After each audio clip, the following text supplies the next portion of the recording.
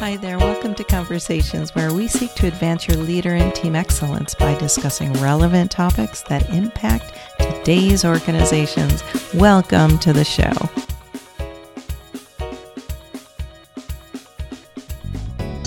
Where Bellum asked the questions about the needs, and we asked it at three levels. If you'll remember, we asked, what do you need to be a better leader? What does your team need to do better? And what does the organization need?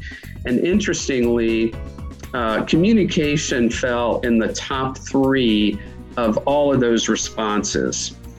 But for the leader, interestingly, the number one answer was that they felt they needed to be better at communicating.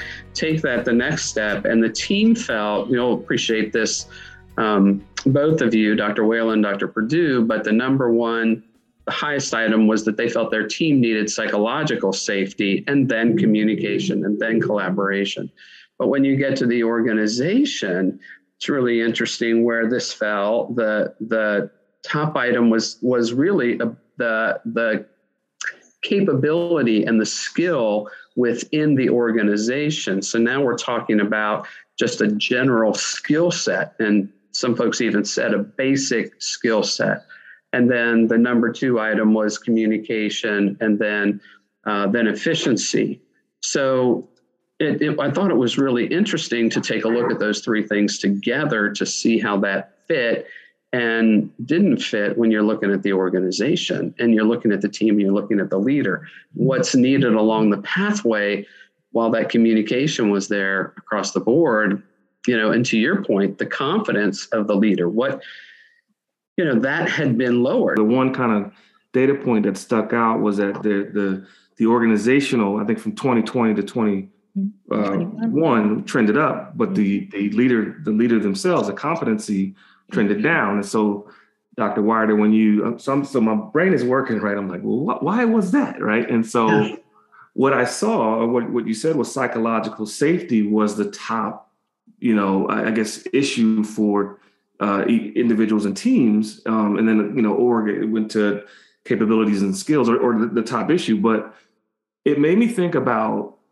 Maslow's hierarchy. And it made me think about the environment, again, going back to that, the complexity and the challenge. And when, as an individual, if we're unable to focus at the, self-actualization or self-esteem or that confidence level to have that ability to understand your strengths and work on them constantly, because we're thinking about our safety and security, then that challenges a leader to then be able to create a psychologically safe environment for their team. So part of it goes back to kind of the leaders, the being able to take care of themselves. Dr. Whalen, you mentioned earlier about, their suffering.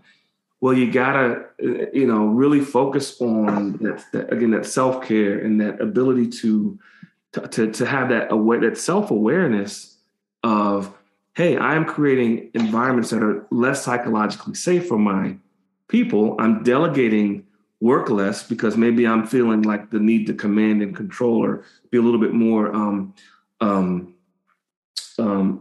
responsible for these numbers. I'm going to work long hours to make sure things happen. I'm not delegating as much. So there's a number of reasons behind it. To your point, Dr. Wilder, about assessing. So the assessment, yes, is at an organizational level, but it's also, I think, as coaches, we can help at an individual level with leaders to really find out what's going on and how they can, really create a more psychologically safe environment for themselves. In fact, there's a assessment called safety that looks at the different triggers for each individual that can be used as both with a leader and with teams. So there's different ways to get to the root cause, if you will, of some of these, the great insights that you have from the survey. Yeah. What's interesting is around communication, teams and leaders and teams can think that they're communicating all day long, but what are they communicating? And so many times when I've worked with teams and done the psychological safety assessment, those conversations, the conversations that need to be had aren't being had. And so it's up to the coach to come in then and really look at what is that elephant in the room and how can we bring that out in a safe space creating psychological safety. And part of that for a coach, especially when you're working with teams, is to be able to model what that looks like. How am I entering the room? How am I allowing all the voices to come into the room where there is not going to be judgment? And it goes back to really having those agreements on the front end. Before you're even doing that work, how are we going to show up as a team? And how am I showing up as a coach? How are we going to communicate? People just think words is communication, right? Just words. We need to see what are those words and how are they landing? Yeah, so much that communication is often the word used for so many other root cause challenges. Right? So always, it's communication problem, really. So let's peel back the onion a little bit and that's right. Well, yeah, within that you have expectations, you have feedback. I hear so many people and this isn't even in coaching conversations, but in just those professional conversations that say, I don't know where I stand. I don't really understand the expectation. I'm not getting feedback. And, those types of what we might consider some basic skill, organizational skill in communicating, they're not happening. And again, there's evaluations of the organizations taking a look at what is the communication. So just to your point, my first question when I saw that to ourselves is I said, we need to delve into this a little bit in the next survey when we do that. But taking a look at that. So, but I thought it really was important that psychological safety it honestly was the number one in what leaders felt that their team needed, in order to be successful. And so, when you're looking at that component, it'd be good to even ascertain, how does the team feel? Is it safe or not? And yeah, there's a lot of components to that. So. And then the other one that comes to mind is like strategic or vision. So you think about strategic communications, and part of, I think, what was going on in 21 was it was weird, right? There were some layoffs. Some companies were having some challenges, but it was also the Great Resignation. So there's a little bit of, the layoffs as well as people resigning. But as a communicator, if you're communicating only tactically and not really communicating strategically, where are we going? What's the vision over the next 12, 18 months? How are we going to get there? And perhaps more importantly, how does the work that you do as someone that I'm leading, or that as a leader looks at his teams and organization, how does at an individual level, the work that they do contribute to the vision or the goal? So the purpose of their work aligning with the mission of the organization. So communication, again, is the word, but there's so many offshoots of it, of which strategy and being able to align a person's internal assignment or motivation towards the overall organizational motivation could be a way to address psychological safety, right? Depending on what the root cause of it is. So, yeah. Yeah, so I just, in adding to that, I was having a conversation with a leader who runs a coaching firm, actually yesterday. And one of the things that we were talking about, just what you were talking about, Dr. Perdue, this vision, but I would also take it a step further and put it and call it maybe even context. So, helping folks to understand, all the pieces and how they fit together, and how what they're doing, there's the vision, but there's also this context. And we lost a lot of contextual space over the last couple of years when people are just, they don't want to be in a Zoom call, but so they get the meeting done, but you've lost context. You've created in so many ways, and organizations have created kind of silos. You don't have time for some of just that organizational knowledge that gets transferred from this whole thing we call being present. And anyway, so I think it's, and how do you build context? How do you get context to folks? How do you help them see the integration of what they're doing and how it fits into the organization and why it's a necessary component in getting to the vision? So, and completing the mission.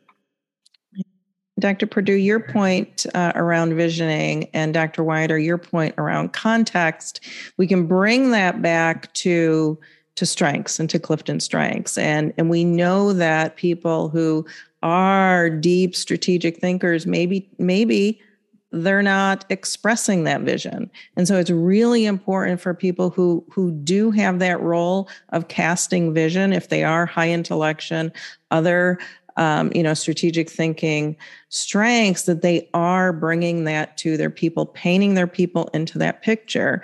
And Dr. Weider, around context, not everybody has that strength. I know that you do, and you are wonderful at bringing context to things.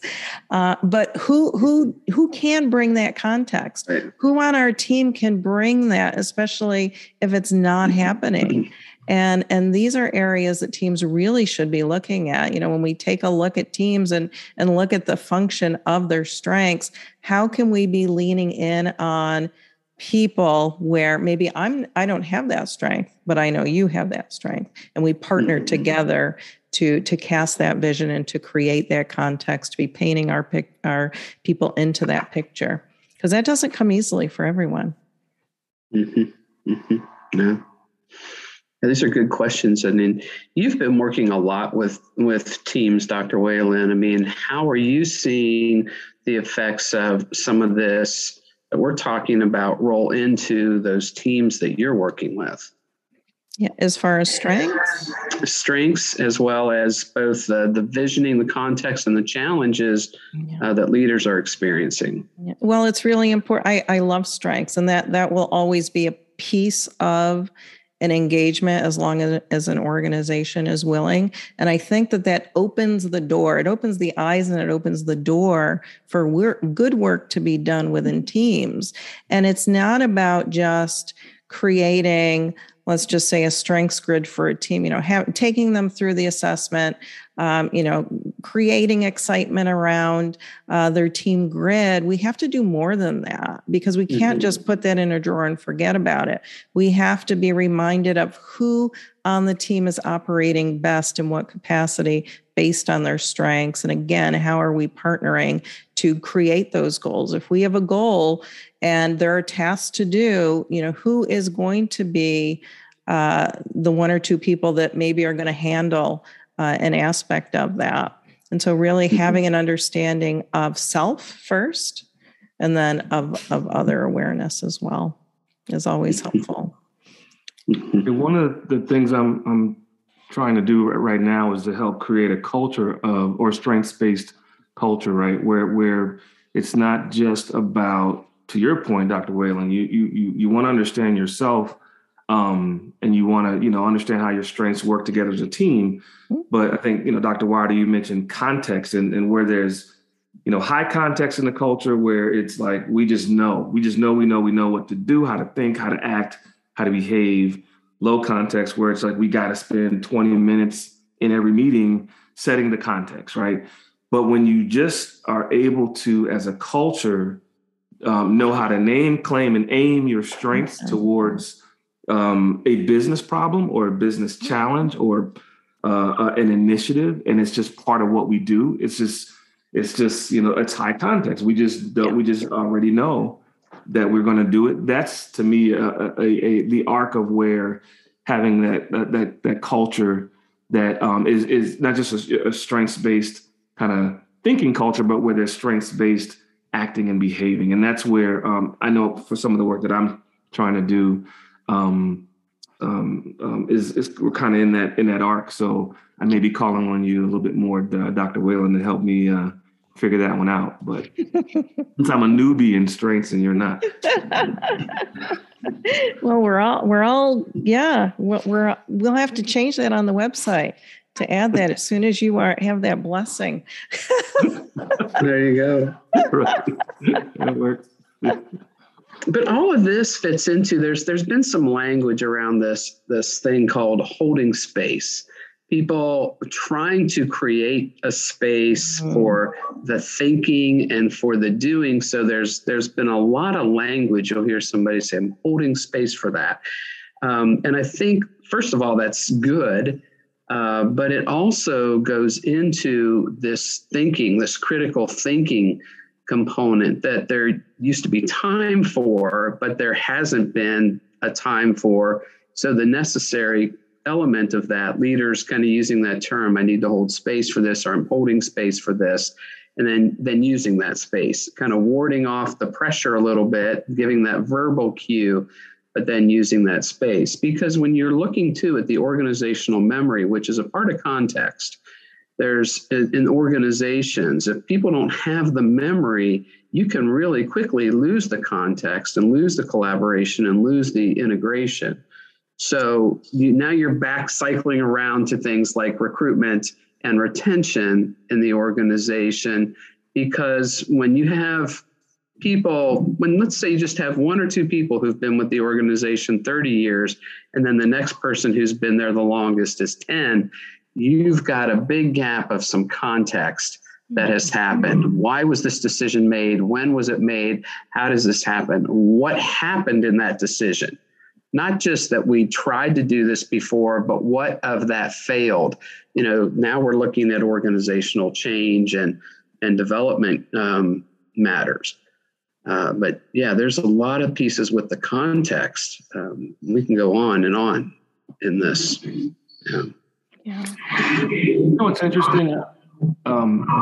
Again, such an astute observation. I wonder if, and this could be a potential question, but I wonder if you ask a leader what keeps them up at night, is it context? So it's almost like the Johari window, where there's some unknown unknowns, where things may not even be understood, and it also may not even be understood how big of a deal production wise, or being productive, and or even making profits or effectiveness and efficiency towards your business goals, that a context or context conversation or an issue would have. So part of the thinking is, that maybe there's a need to help raise some of that awareness of that, because I see it as a bigger as a problem as well, both from the workforce perspective, from a generational perspective, and I see it where a lot of newer leaders are being put in positions of mid or upper senior level leadership that may think that context doesn't matter, where there's a little bit more of, I got to focus on more the hard skills, the technical skills and components to do my job, but not so much be as focused on some of the soft skills or the cultural elements that context usually really helps with. So be interested in this, I'm curious as to kind of where that goes. Mm-hmm. Yeah. One of the things that's important for teams and that can go to the organizational level is to really take a look, at the historical view. Where have we been and where are we now? And when we do that with teams, because we have people coming in and out of teams, it's important for new team members to understand the makeup of the team and where it has been, why it was created. And so I think, even when you are entering into the onboarding process and helping people understand where the organization has come from, I think that that's important then to keep that going. Because if we, no, people aren't staying with organizations for 30 years. Yes, we do have people who have, and those are the ones who are now retiring out. But for the generations who, move from one organization to another, there's still benefits for them to understand the foundation of that organization and their part in it as they grow. Sounds like a white paper. I was thinking the same thing when we started talking. I thought we got to get a transcription of this. So. I'm sure that'll be edited out. I'm sorry. There's so much. There's so much work to do. So much work to do. Yes, there is. There really is. And so much of it, I think, still goes back to starting with that awareness. What is our awareness as coaches? What is a client awareness? How do we draw that out? How do we make that known to them? Awareness of their situation, awareness of their strengths, awareness of their team, awareness of the organization, and building that, drawing it out and expanding it, past the immediate needs. And of course, you talk about that a lot, Dr. Perdue, with the hierarchy of needs, but that awareness still has to happen so that